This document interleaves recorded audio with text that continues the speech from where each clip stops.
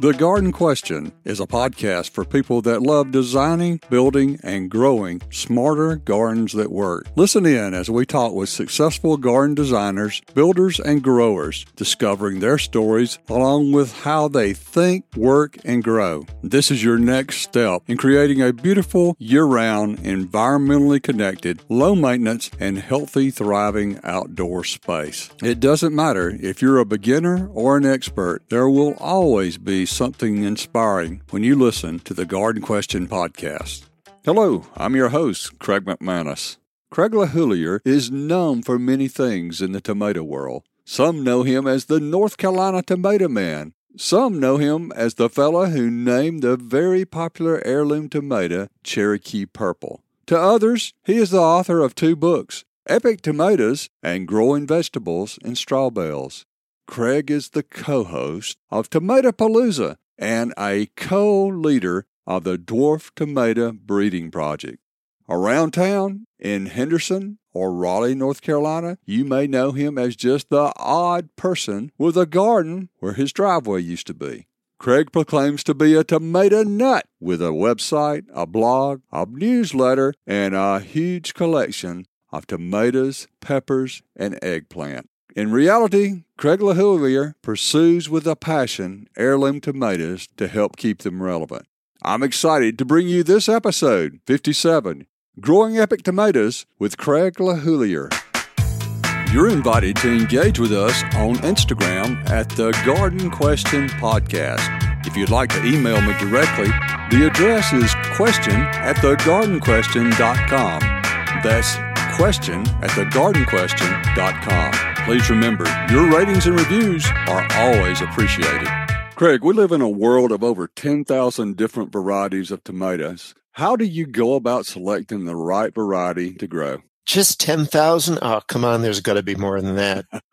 So I've grown about 4,000 or 5,000 of them myself in my 40 years of gardening. And that is an absolutely great question, because I think the challenge for each tomato-loving gardener each season is deciding what to put in their yard. Even before that is, what do they buy from seedlings, or if they're seed starters, which seeds do they purchase? But we'll stick to varieties. And I think some of the important things to keep in mind are the tomato grower knowing what kind of things they like flavor-wise. Do they like tomatoes that are mild or sweet? Do they taste like fruit? Are they really intense? Do they like that acidic twang? Experienced gardeners will have developed some experience through previous crops of what they like to eat, and they can either go for something different or they can try to find more in the same vein. Always good to find a tomato expert or two just to get a sense of what they like. There's no shortage of opinions on the internet, of course. You get into things like, what do they want to use those tomatoes for? Tomatoes come in different sizes and different shapes, and the interior structure of some is really meaty with practically no seeds. Some of them are just, the seeds are in small cavities spread throughout. So do they want to slice them, hold lots of tomato tastings? Do they want to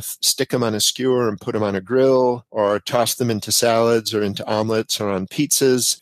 Do they want to can? Do they want to freeze? Things like that. Then you get into what I find some of the interesting aesthetic characteristics, such as the colors that are available. Through my many years of selling plants in Raleigh, I got to help lots of gardeners expand their horizons. So when they came to me, well, my family only likes red tomatoes. Okay, here's a few really good red varieties, but I'll tell you what, I will give you a green one. I will give you a white one. I will give you a pink one and a purple one. Within 3 to 5 years, they're coming in for the Whitman sampler. I'll take one of every color. Gardening is a way to build community and passion for doing something that's bigger than yourselves, and inviting neighbors and friends and relatives into your garden, nieces, nephews, your children, and nabbing their interest by growing tomatoes that have stories behind them. You can tell them about how Cherokee Purple came to be, or what's this Lillian's Yellow Heirloom? Is there a story behind that? The garden is a living museum. It's a place to tell stories. It's a place to have good food and discussions and arguments about what tomato is better, or which one you never grow and put on your plate again.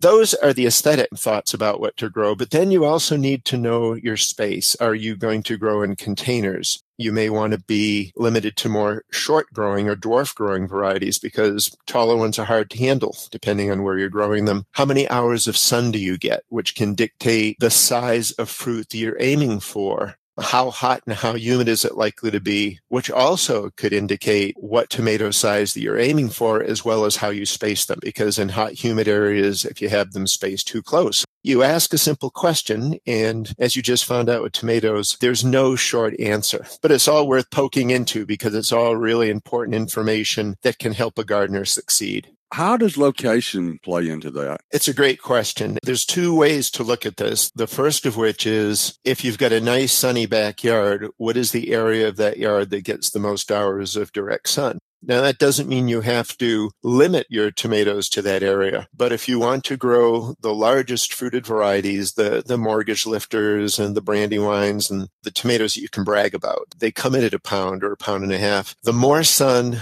the better that you'll find the performance of the larger fruited varieties in terms of yield. If you starve them of sun, you'll get these enormous plants that are reaching for the sky, but you'll be very disappointed in yield. The good news is if you have spaces in the yard with only a few hours of sun, you can still grow some absolutely delicious tomatoes because the smaller cherry-sized up to golf ball size varieties are far less fussy in terms of hours of sun. That's how you can kind of titrate that area in your yard, looking at the sun exposure to the varieties you might want to grow or even where you want to place the garden. The next thing we look at is thinking about, are you going to dig into that soil and put a garden into the ground? That leads to assessment of what you're digging into. What is the drainage like?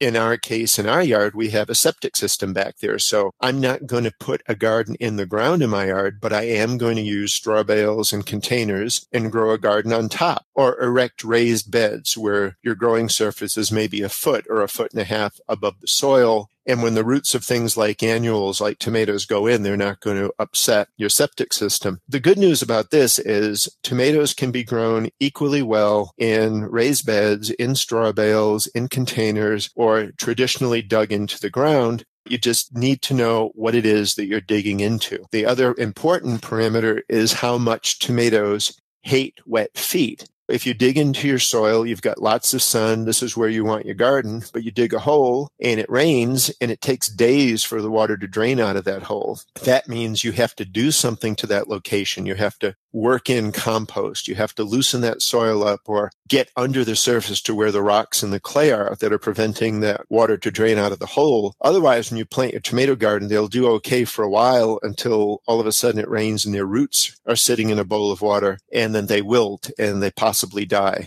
If you've got sun in your yard, you have no limitations at all because you have all kinds of tools in the gardener's tool belt to help you put a really great tomato garden in that prime sunny location. Now, if anybody can grow the perfect tomato year in and year out, it has to be you. Does that happen all the time? No. One of the great things about gardening is people come to the house for plants, or I'll chat with them on the phone and they're like, so you must have a perfect garden. You must have great success every year. And I'll say, well, you've got these really interesting, irritating variables called weather, disease, pests, and it's best laid plans. Over the course of any 10-year period, I may have 2 just outrageously spectacular gardens. Everything I touch just turns to a perfectly ripe, delicious tomato. Maybe 3 out of those 10 years, it'll be disaster out of disaster. It will be a solid week of 95-degree humid weather, which brings on disease and blossom end rot. You'll have drought. You'll have ripping horizontal wind rainstorms that come in and blow your plants over. Then maybe 5 out of the 10 years, you've got a pretty good compromise between it not being the best garden you've ever had, but not being a true disaster. So you eat well from it. You can do some canning from it. And the best thing, Craig, you learn things, because I'm one of those people that firmly believe gardeners learn best when they screw something up or something goes wrong, because then you have the opportunity to figure out, well, why did it go wrong?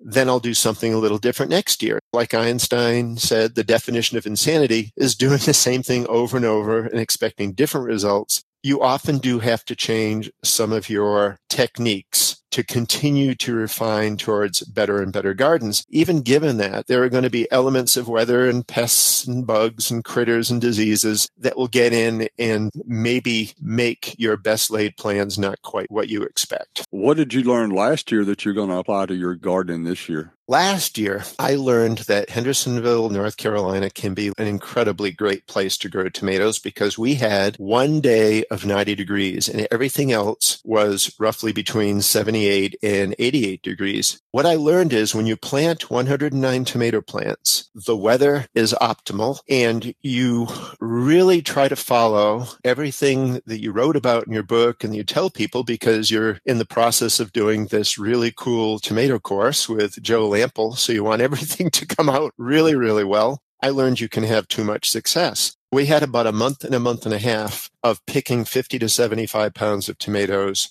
It intimidated us to the point of fear of looking at what was on the vine because it's like, what am I going to do with these things? We handled it, gave a lot away. We canned, we cooked, we ate until we couldn't eat anymore. This year's garden is going to contain about maybe 45 or 50 plants, less than half of last year. If I do a good job and can keep up with everything and treat those plants well, I will have plenty to do everything that I need to do with. So that's one big thing that I learned is you can overplant. I think the second thing is if you do take the time to limit the number of suckers on your plant, to top the plants when they get to the top of the stake, you can keep the plants. And I'm a vertical planter. I grow a lot of indeterminate, which are the tallest growing varieties. And I use 8-foot stakes and I tie the plants to the stakes. You can let it get beyond you and you can become intimidated about taking the tops of those plants off when they reach the tops of the stakes. And then they start drooping over and you get your inevitable rains or thunderstorms or just the weight of the plant. You end up with a pickup stick effect in your garden.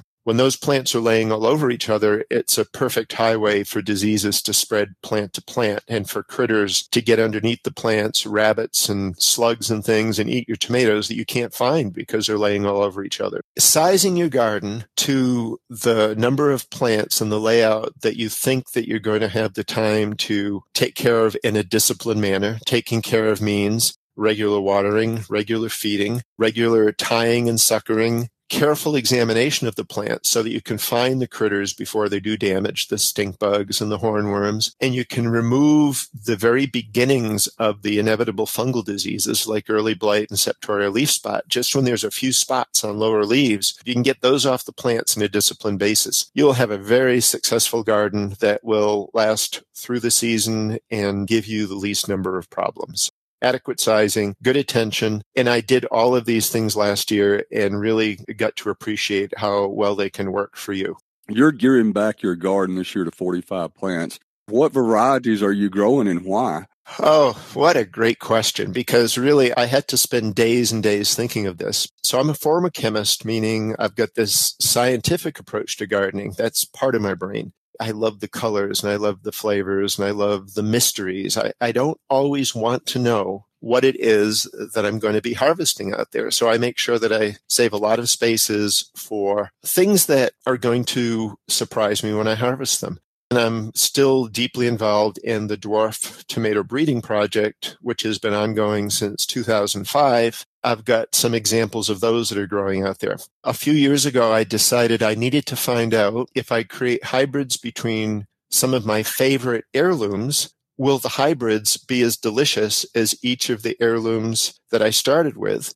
I want to grow some of the following generations of those. And those are the ones that would be total mysteries. I won't know what color they are. I'm probably going to have 2/3 project-related material split between the dwarf project and growing out some of the hybrids that I created. I am going to have spaces for family heirlooms that people have sent me over the last year. I think one of the true delights of being involved in heirlooms and in people knowing who I am and what I do is that there are families that have had wonderful tomatoes in their family that have been brought over from Europe or been on farms for a century, and they've grown them. They haven't known what to do about that. How do you ensure that these are going to live forever and that other people are going to be able to grow them? 2 years ago, I did 4 of them. Last year, I did 4, and this year I'll do another 4. These wonderful people have entrusted their family heirloom variety to me to grow it and feed back to them.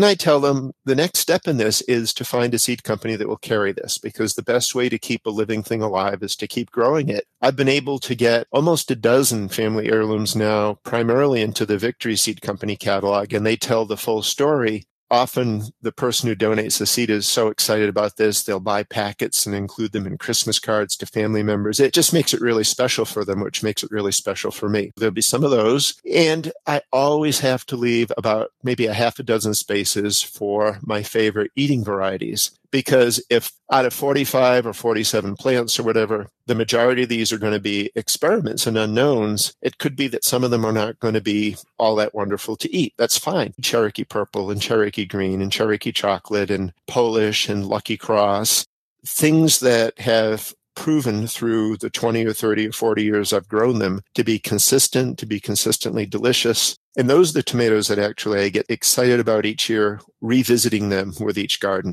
That's pretty much how I define what I want to grow in my garden, is to have it be some mystery, something new, and something that's reliable and I know is going to give my wife Susan and I great pleasure to harvest and eat. Now, you talked about stories or family stories with these seeds. Cherokee Purple is one of those varieties that came in like that. Can you tell us the story behind Cherokee Purple? Yeah, and thanks for asking that, because in a way, just the decision of Mr. Green to send me Cherokee Purple in 1990 and the decision after that of me to name it and then send it to probably exactly the right seed company at the time and also offer it through the Seed Savers Exchange probably in a way led to me being asked to write Epic Tomatoes, and then the career essentially that I've managed to put together of speaking to garden groups around the country and doing my blogging and stuff. Cherokee Purple is probably one of the causes of that. The story with me started in 1990 when I was living in Pennsylvania of receiving the packet of seeds.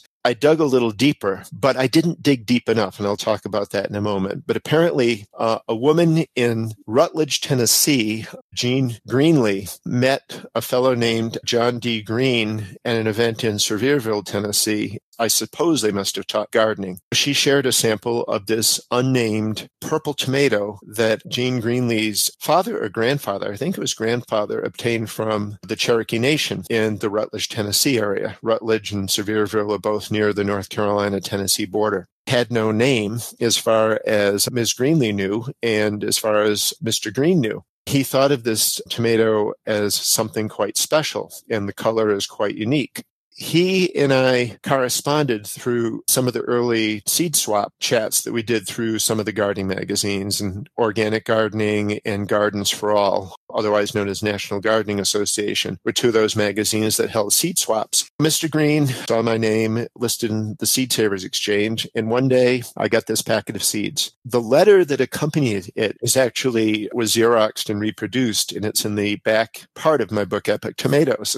The letter essentially said, here's a purple tomato that dates back about 100 years, came from the Cherokee Nation, hope you like it. Very interesting conundrum to be put in, because at the time I was just at the beginning of my seed collecting. I joined the Seed Savers Exchange in 1986, and it was 4 years later that I received seeds of this. Mostly what I had been doing up until then is just looking through the Seed Saver yearbook and familiarizing myself with lots of different tomato varieties. When I started gardening in 1981, I was the typical Better Boy grower. Go to the local garden nursery, get your 6-pack of Better Boys, put them in, harvest really delicious tomatoes. I got bored with that and joined the Seed Savers Exchange to expand my horizons and get into some of these stories. Grew the tomato in my garden in 1990 in Pennsylvania. Had never seen a color in that tomato like that before. It was truly verging on purple. Some people call it a dusky rose color. The reason it has that color is because upon ripening, it retains some chlorophyll. And the green of the chlorophyll playing against the crimson color gives it that deep hue. I told my wife, Sue, man, this is a beautiful tomato. Let's eat some and see if we like it. Boy, do we hope we like it. We sliced some. We really, really liked it.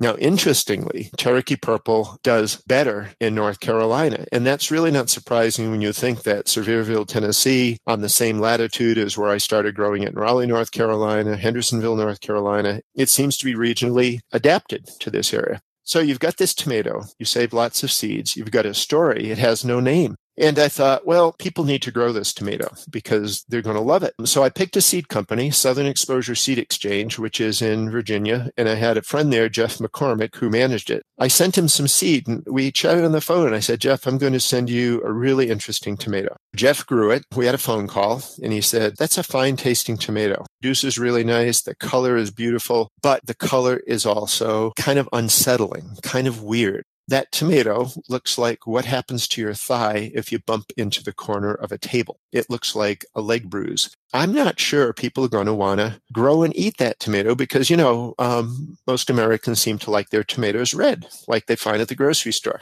Jeff said, I'll tell you what, I'm going to carry it in my 1993 seed catalog with a caveat, only for the adventurous. And I actually kept that catalog and I found it a few months ago and I turned to the page and there it was, introduced by Southern Exposure Seed Exchange, 1993, only for the adventurous, Cherokee Purple, and he told the story. I find it kind of magical and somewhat staggering that here we are in 2022, 32 years later, and that tomato, I can probably find it being sold at farmers markets anywhere in the country, if not in many countries of the world, just because the Cherokee Nation shared it with Miss Greenlee's grandfather, and he shared it with her. She shared it with Mr. Green. He sent it to me. I shared it with Jeff. He listed it in his catalog. What an incredible chain of events that if any one of those links were snipped, we wouldn't probably have Cherokee Purple to grow today. I love the story because it also, to me, depicts the fragility of pretty much any heirloom variety that has had to survive being handed down through generations, person to person to person. Any given heirloom variety could have died out at any point. The last thing I'll say about Cherokee Purple is some thoughts that I've been having about the naming of that tomato and the context that I probably should have made early on. Collecting heirlooms and the excitement and the desire to share this with people, I should have thought of contacting representatives of the Cherokee Nation and asking about this tomato and if they knew of it, how they felt about it being named and it being out there. This is something I think lots of us who are involved in seed saving are becoming much more aware of in terms of being really sensitive and aware of what a lot of these heirlooms are named and the type of names we give them. That's a whole big topic we don't need to open right now. It is important to note that there's a lot of thought that's being put into that topic. Just from one tomato, an awful lot of things to think about, right? Right. Now, you mentioned Cherokee White. It seemed like several different colors you mentioned. Yeah. Tomatoes can surprise. Sometimes the surprises with tomatoes come from the fact that bees will buzz a garden and they will deposit pollen from variety X onto variety Z. And if you save seeds from variety Z and grow it out and it's not what you expect, it's because the bees have engineered a cross for you. From that point on, you have a project or a mystery to solve. Every now and then, it seems tomato genetics can also mutate, maybe just a color gene or some other gene, and you've just got to be an observant gardener that's lucky enough to be there to find it or when it happens. Apparently what happened is I grew Cherokee Purple in my garden in 1995 from seed that I had saved in 1991. And one of the 8 plants that I had, when they ripened the fruit, instead of coming out that dusky, rosy, purplish color, it was more of dipped in Bosco chocolate syrup. It was truly a brick red leaning to brown coloration. Turns out it was because the skin color of Cherokee Purple is clear. This variant that I found, the skin color was yellow.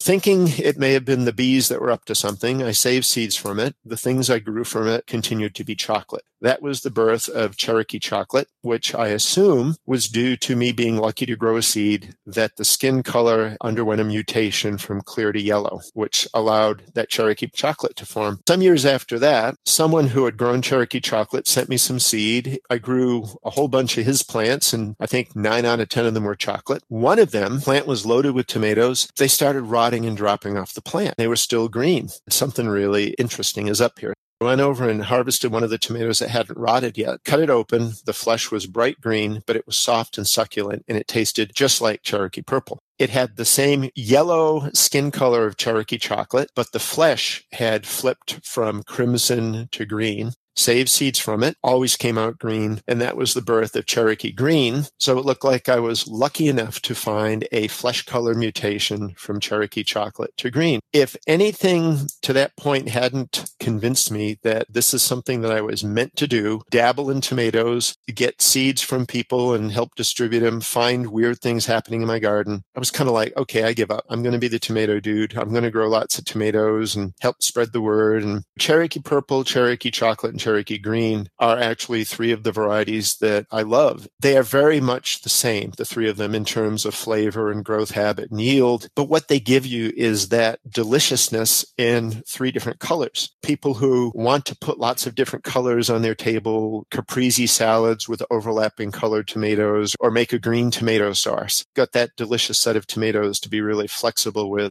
We eat with our eyes, we human beings. We can really have a lot of fun with meals if we fiddle with people's expectations. One of the more fun things that Joe Lample and I did last year when we were filming our course is we did our very first blind tasting. He and I have 80 years combined gardening experience. We had never blind tasted tomatoes before. Had about 8 or 10 varieties ripe at the time, and my wife cut them up and labeled them. What we tasted and what we reported back was very, very different from what we expected going in. Our results were very different from each other's. When we're choosing tomatoes, we can't overstate the fact that we have expectations. When we look at a tomato, we think of what it's going to taste like before we even taste it. And if we do that blindfolded, we would really, really surprise ourselves and find out how much that visual impact makes on what we think our palate senses. Let's take a short break here to let you know how you may learn and ask any tomato question you can think of on a weekly live session with Craig LeHoullier and Joe Lample.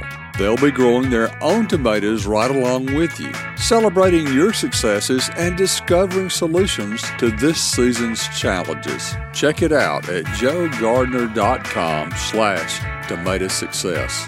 The early enrollment period ends soon, so go to joegardner.com/tomato success so you can grow and enjoy epic tomatoes this season. Now back to the visual impact. I experience that every day in the grocery store when I go in there and they have these beautiful clusters of red tomatoes there. It's flashbacks to when you were a kid and you had that perfect tomato sandwich, but I'm always disappointed in that. Why does that happen? This is a really interesting conversation as well. All conversations about this type of stuff are interesting, right? Yeah. The tomato is quite a perishable fruit. What has happened in the whole grocery establishment and Americans' expectations of what we're going to find, or maybe it's everyone's expectations. We know that strawberries and raspberries, and we know blueberries and melons and tomatoes are very perishable. And we know that they each have seasons. However, we still think that when we walk into the produce section of a grocery store, there are going to be everything that we want 365 days a year. And when we bring it home, it's going to taste delicious. And of course, as you just mentioned, that will lead to frequent disappointments because a lot of what ends up in a grocery store has to have some genetic attributes built in. And this isn't GMOs. This is traditional plant breeding. Tomatoes have been bred to be particularly firm. In many cases, they've been bred that they start ripening from the inside so they can be picked quite green. And in that green state, you can load them into a railroad car, and then you can fill that car with ethylene gas, which is a hormone that promotes the ripening of produce. Bananas and apples will give off ethylene gas. And in fact, if somebody knocks green tomatoes that are full-sized off your plant and you want them to ripen, you just bring them in the house and stick them in a brown paper bag with a banana or an apple, and the ethylene given off by those fruits will ripen your tomato up a little bit more quickly. That tomato that was picked green and gassed, sitting stacked in a pyramid at your grocery store, and that pyramid can probably stay there that way for 2 weeks before the tomatoes start squishing. We know that those tomatoes can't possibly be as succulent or as delicious as the ones that we go and grow in our garden, that we have to eat them within a few days or else they're going to turn to mush. That really is the main reason that we are disappointed in a lot of the produce we purchase in stores that is off-season from its natural season. It's why farm stand tomatoes and the farm stand that is located next to the farm that's growing them, those tomatoes are always going to taste better than what you buy in a place where they're not directly from that farm that's 100 feet away. What's happened to that is Sue and I have become seasonal eaters. And in fact, I won't eat a tomato in fresh state between the last one that I pick from the plant and the first one that I pick the following spring. Any tomatoes that we eat are ones that we've turned into sauce or we've canned or frozen whole. Those won't be eaten like a slicing tomato. You'll make salsa from them. You'll make sauce from them. You'll incorporate them into recipes. We're the same with strawberries. We're the same with melons. I guess that could be some element of food snobbery, perhaps, but we found lots of different ways to get the nutrition we need from produce, but being able to eat each crop only at its peak by eating other things. So right now you can get good root vegetables and good greens and broccoli and cauliflower and things like that. The tomatoes go on the back burner and we just fill in our diets with other things. Bet you didn't know we were going to end up there from your question. No, I didn't.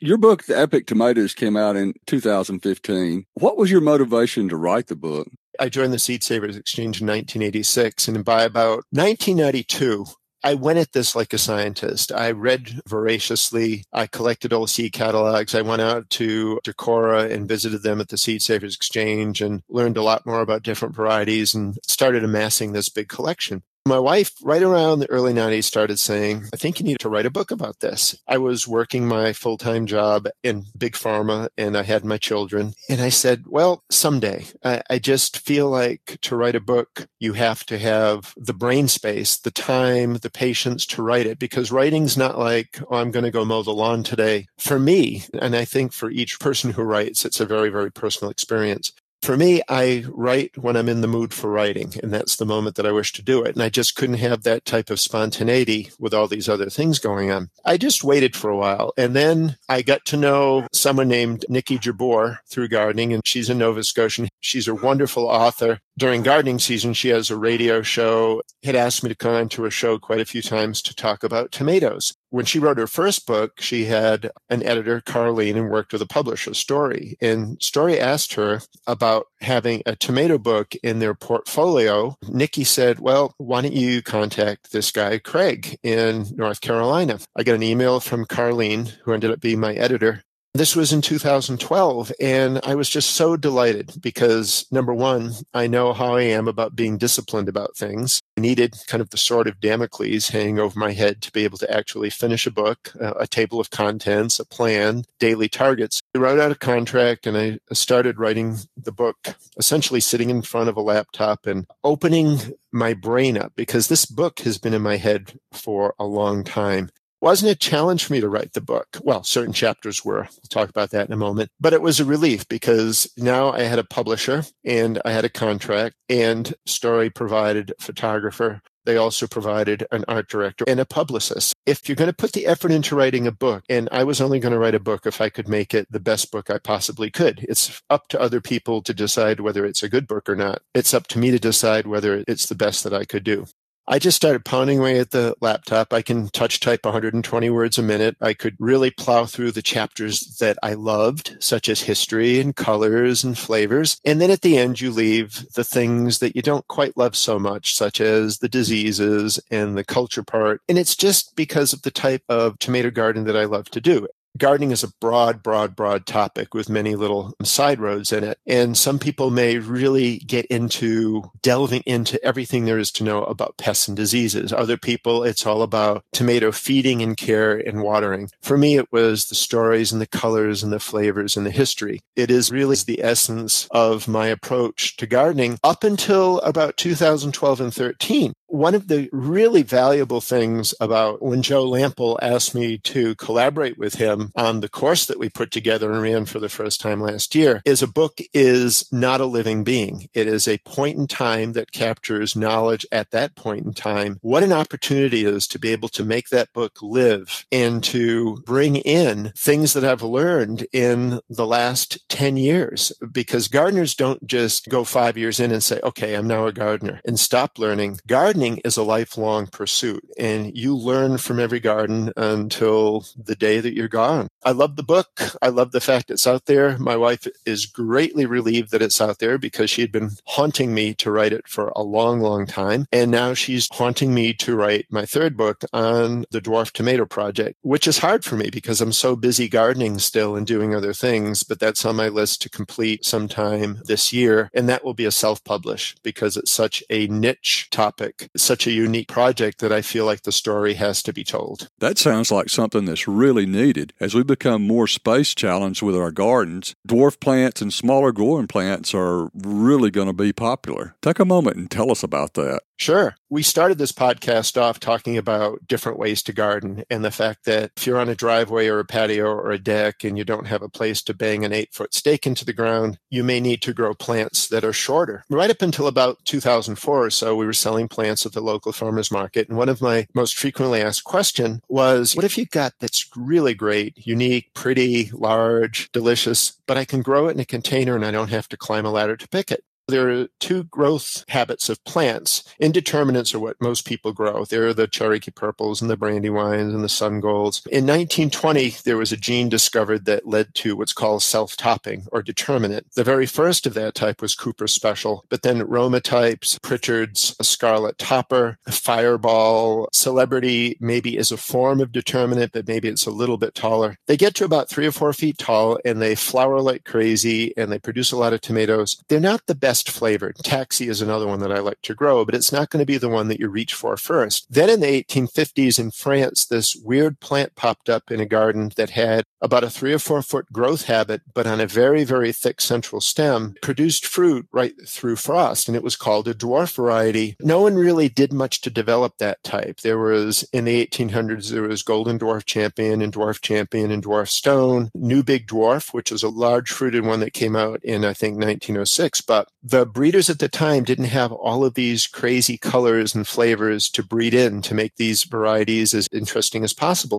On GardenWeb, which was a website garden discussion place, I met an Australian friend, Patrina, who loved to make crosses. And she and I talked about this idea. What if we take the existing dwarfs and start crossing them with some of our colorful, delicious heirlooms, and then we form a team and they grow things out and find the subsequent dwarfs in the future generations. We grow until we find color combinations and flavor combinations that will make for great new variety. We started that in about 2005, and here we are in 2022. We've employed the talents, and when I say employed, this is altruistic. This is all volunteer. Everybody understands up front. The glory in this is creating a new variety and having it end up in some seed catalog and other people getting to grow it. The people who are going to make some income off it will be the seed companies that have the trust to carry them. We have now roughly 145 new named varieties. When I say dwarf growth, people should think about them as an indeterminate tomato in how they fruit, meaning they'll go till frost, but they grow at half the vertical rate upwards. If in your garden, your Cherokee Purple is about 8 feet tall by the end of your season, a corresponding dwarf variety will be about 4 feet tall. The variability comes in how many hours you've sun. So if you get less hours of sun, the plant will stretch a little bit more. If you get lots and lots of sun all day, it will keep the plant a little bit shorter. They have a thick central stem. The useless tomato cage, the 4-foot wire cone-shaped cages are actually utterly useful for the dwarf varieties or a short stake. And we've got them in every color, shape, size, and flavor. My friend Mike at Victory Seeds has agreed to be the company that partners with us the most. He's kind of a hotline to our project when we have releases that are ready to go. He carries them, and he just listed 10 new ones this year. We've had 1,000 people, roughly, that have been involved in this over the 17 years we've been doing this. Doing a project like this bottom up, not publicizing it, just putting varieties out there and seeing how people like them, looking at how many other seed companies start picking them up, looking for feedback on the internet when you start Googling some of these varieties. It is exactly the type of altruistic collaborative project that I envisioned for this, where the project is just serving gardeners who are space challenged to try to provide them with nice alternates that will help their gardens be joyful for them. Wow, that sounds like a great book coming out, because that's something that seems to be the trend, is we're all more space challenged as new homes are developed and different lifestyles. Yeah, it's interesting because when we started putting out our varieties, I did contact quite a few of the larger seed companies, and they didn't see the coming interest in container gardening. The smaller seed companies did. That allowed us to give a Southern Exposure Seed Exchange or a Sandhill or Tatiana's Tomato Vase, Heritage Seeds, Victory Seeds. It gave them something that's unique for them because the seed industry is extremely competitive. Everybody is going for the attention of a finite but thankfully growing population of gardeners. I like to level the playing field. I like when every company has something unique to offer and we can spread the business around. I do think because we use this unique collaborative approach, it is a story worth telling. I've got my title for the book. I want to call it Crowd Breeding because we use the efforts of a crowd to breed new varieties. Like Epic Tomatoes, the book is in my head. I would actually like to feature some of the people who were really active in it, tell the story of the varieties, do a little bit of a primer on tomato genetics, not to put people to sleep, but to make it understandable. In the project, we're all like Gregor Mendel with his peas. We were learning about what happens when you cross a green with an orange or a white with a pink, or what happens with stripes, or what happens with anthocyanins, potato leaf, regular leaf, variegation. We probably could have gone to books to learn some of this, but it is more fun to be an explorer. It is more fun to get the answers in your own garden. I think we learn better if we can actually get our hands on how this stuff works. My challenge will be to make the book as engaging in terms of telling a story as possible and not to be a dry, scholarly type of a gardening text that is just more about facts and figures. This is really about people. It's about the excitement of discovery. It's about fulfilling a niche, and we'll see how it goes. Yeah, we'll look forward to that. You and Joe have teamed up on the Online Gardening Academy to teach a course called Growing Epic Tomatoes. With all the information out there, your book included, why should I pay for a course on growing tomatoes? Great question to ask me because as someone that came into this purely as a hobby, really never looked at it as an income stream whatsoever. It is comforting to me to be paired up with Joe because Joe really understands how to portray accurately the value of education. And Joe is an incredible teacher. When I think about this course and answering that question of why, I think about the internet and just the vast amount of information on there. That's one way to look at it. I can also say the vast amount of distorted or misinformation out there because it is a collective of people with an infinite number of agendas. And some of them are there to educate. Some of them are there to obfuscate. Some are there to monetize. And it's, how do you tell which is which? And this is a little example. So I'm going to be doing a talk to a gardening group in Oregon next week. We're going to be talking about seeds. And I wanted to get a handle on what's out there in the internet with respect to varieties that I know a lot about, but how they're being described. I put in a few different varieties and I looked at a few different seed companies. In one case, it's the right tomato description with the wrong tomato from the picture. Clearly, they have the wrong strain. It's a particular tomato that was released 30 years later from the original release, but it was a very different tomato and they have the wrong one. Another listing of that, a particular tomato with a completely distorted, incorrect history. Another seed company with a tomato that has a completely fabricated history. And there's a lot more of those than any of the other types of errors. 15 minutes on the internet, and I ended up going to bed that night appalled because to me, each tomato has its own history, and we owe it to tell that story accurately.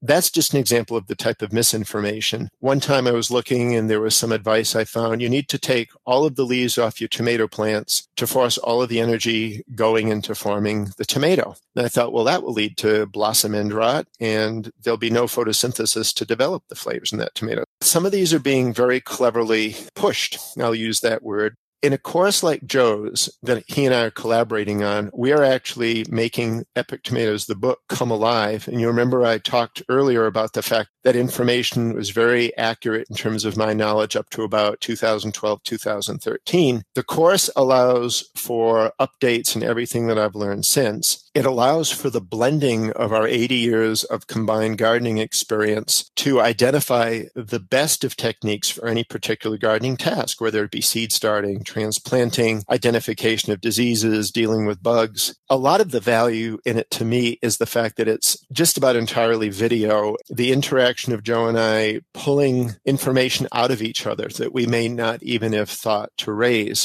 Joe and I have developed this incredible friendship, and that camaraderie comes through the fact that it's online and self-paced, and people can take it at any rate that they want throughout the gardening season. And finally, to me, the biggest advantage of all is they get us, meaning for 1.5 hours each week through the gardening season, there is a Zoom session where we will answer together, tossing them back and forth to each other, every question that everyone asks, including follow-up questions. That, to me, makes this kind of a steal in terms of ability to have access to the combined knowledge of both of us, just to share in the fun and the joy and the buzz that it creates. Last year when we embarked on this, I wasn't sure of the amount of work that I would take to put into it. It was one of the best things that I've ever done. And the joy that I received from interacting with the students and with Joe, and then looking at the feedback that emerged afterwards, I just can't wait to jump in and do it again this year. I'm chomping at the bit,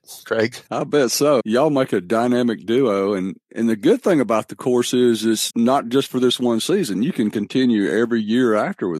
You have it forever. There's a special social interaction area on a tool called Circle where everybody's there talking about all of their gardening experiences. The videos are there forever. If people missed some of those live office hours, as we call them, they're there forever. It's just amazing. It's essentially a living book that will always be updated, the latest findings.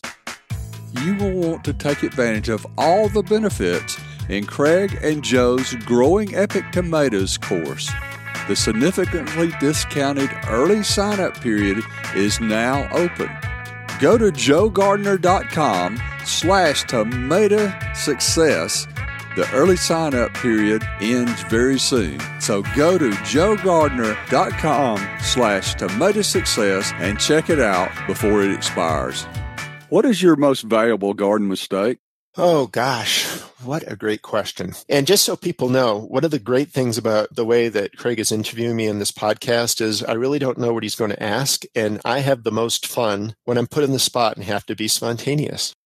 Two things. I'm going to say spacing and adequate watering. Spacing-wise, as an heirloom enthusiast, my goal was always to squeeze as much into the garden as I could. What I created was a turnpike for tomato disease. You've got foliage pressing against each other when you've got plants shading plants. The sun is just a wonderful disinfectant. And when you're blocking the ability of the sun to do its job, you can actually harvest as many tomatoes out of 50 plants, well spaced and well cared for, than you can of 200 plants that are all crammed in together. Issues just arise. So adequate spacing. The other is learning that you can underwater plants that are grown in containers or straw bales. I know that on the internet, there are a lot of people that are saying to get the best flavor out of your tomatoes, you need to starve them a little bit. You need to hold back water a little bit and concentrate those flavors. In the ground, where roots can reach down and find water, that's one situation. But we're talking about if a plant is in a container or a straw bale and the roots are filling that area, and when all the water is expended out of that area, that's that. What you'd end up with is just a wonderful crop of blossom end rot tomatoes. Because what happens is when a plant stresses out, and typically with tomatoes, when they're starting to set fruit and they're starting to get tall, it's those hot summer days and there's not enough water for the plant to avoid stress, and that stress interrupts the ability of the plant to take up the calcium that invariably is in the soil. What you end up with is a crop of tomatoes with brown or black ends on them that are fine for seed saving, but they certainly aren't particularly appetizing. So what I have been doing is watering pretty much daily in the heat of summer and feeding weekly. And this is for containers and straw bales. I have had no dilution of flavors. And in fact, I have had the best flavored tomatoes of my experience when I have been keeping the plants happy. The biggest mistake that I've made was withholding water. The biggest finding around this is learning that if you're in containers and straw bales, it is literally impossible to overwater, but it is extremely possible to underwater. What do you wish people would do differently when designing, building, or growing a garden? I wish that they would take advantage of the wonderful things that are out there to grow. If they have favorites that they stick with every year, add a few things in that you may like. Go to a tomato tasting at a local farmer's market because a lot of people hold them. We used to do our tomato palooza in Raleigh where we'd have 250 people tasting 200 different tomatoes. And boy, was there a lot of palate education going on. And I think because of that event, a lot of people switched up their gardens. Make it interesting. Do some projects in it. Not everybody is going to want to do this. It's all about time constraints and what people can handle and where they are in their life. Grow some mysteries in there. Bring people into the garden and teach with it. Grow a tomato with a story and tell that story to people. I think the most important thing gardeners can do today is to grow gardeners. This is a very, very wacky time. COVID has made this kind of an insane time. And I think people have been looking for ways to find peace and to find joy and to find comfort. And I have this feeling that it may be gardeners that help save the world. The ability to grow your own food, the ability to find a place to go that you can hear the birds sing and you can be with friends and family and loved ones. Get your hands dirty, get in a little better shape because you're out there sweating. Learn to cook a few things you hadn't ordinarily cooked because you're growing some things that you're not accustomed to, some different types of crops. To answer the question, it would be make the garden bigger and more interesting and get more people to join you. COVID created lots of new gardeners. I have lots of friends in the seed industry and they were having a really hard time keeping up, which is great. One of the things I wanted to do during COVID, and the reason I started all the Instagram lives, was to put myself out there to answer questions because I want to create all of those new COVID gardeners into forever gardeners. I just worry that some people are going to find that, well, this was a lot of work and it didn't work out for me and I got discouraged, so I'm not going to garden anymore. I want to try to prevent that discouragement by telling people it's okay to make mistakes. It's okay to have a bad season. Don't bite off too much. Don't bite off more than you can chew. Keep it manageable and just ease your way into something that will be a lifetime pursuit and a lifetime friend for you. It will always be there. What's your earliest garden memory? My earliest garden memory is my grandfather, Walter Gibbs, lived in Pawtucket, Rhode Island. He lived on the second floor of a tenement house on Crescent Road, and in the back of the yard of the tenement owner was a field, and he got the permission to plant a big garden back there. And I don't think my mother or his wife, my grandmother, or anyone else from the family ever went back there to see what he was up to. When I was 3 or 4 years old, he would bring me back there, and I would remember looking his tuberous grown dahlias right in the eye. I would be down there where the water is dripping and could smell what it smells like when the water hits the earth. And I could smell the sweet peas climbing up the trellis and look at the tomatoes he was growing. It cemented a love between he and I. He was cantankerous. He was not the most popular family member. He was my favorite family member and I was his favorite family member. I'm convinced it was because we shared curiosity of growing things. Think about that. He planted the seed of love of gardening in me when I was 3 years old. And it took until I got married to my wife in 1981. That's when that seed germinated. And we had our first garden, and I've gardened ever since. That's great. Who's been your biggest influencer? It will always be my wife, who is my biggest influencer, my biggest hero. She's this incredibly talented, calm quilter and avid reader. Being able to share the ride on this earth with her for 41 years and counting, it's been everything to me, and it will continue to be. I want to garden until I'm 100, so I'm counting another 35 years or so. That's great. And I bet you'll make it. Well, I hope so. I'm thinking one or both knees is going to have to be replaced sometime soon. So there's going to be some hobbling around time, and I've got to decide when to do it so I don't interrupt my gardening. We're in a place where there's lots of hiking and the gardening stuff. I don't want to be flat in my back for very long. What are you doing in your garden now? So here we are. We're sitting here in February. I'm looking over at the bookcase in my office, and there's a flat of germinating seeds. And I can't talk about it because it's a secret. It's people who are in Growing Epic Tomatoes will find out because I'm doing a bonus module about seed germination. I'm getting very, very close to starting my seeds. Right now, I'm planning, reading through seed catalogs, and I get notebooks out. I'm pretty much settled on what I'm growing this year, so I got to make sure I have the fresh seed. I've got my seed starting material. I'm dreaming. And the other things I'm doing is I'm blogging. I think people should check out 2 things I'm doing on my blog because I'm kind of excited about it. I was never a very disciplined blogger, so I had to come up with 2 things that are going to keep me blogging regularly. Back in the early 90s, Carolyn Mayle, who sadly passed a few years ago, but she and I, our careers in heirloom tomatoes were running pretty parallel. She wrote her book first, and then I wrote my book, and we each had huge tomato collections. Early 1990s, we put out a newsletter called Off the Vine. Did so well. It had a circulation in the dozens. We did it ourselves. We Xeroxed and we mailed it out. And somebody a few months ago asked, whatever happened to those? And originally I thought, well, I'll collate them into a book and put it out there. But I thought, no, I don't want to do that.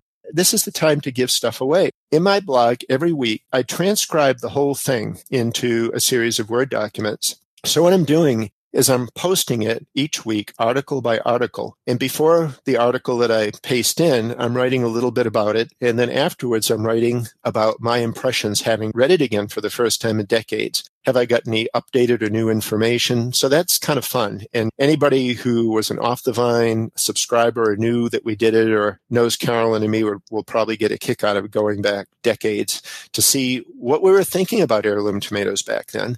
And the other thing I'm doing is I've got a seed collection that's approaching 8,000 different varieties. Thought I'm going to take people through that collection, starting with seed number 1 back in 1986, 10 at a time. And I'm going to talk about why I wanted to grow it, how it did for me, and whether I ever grew it again.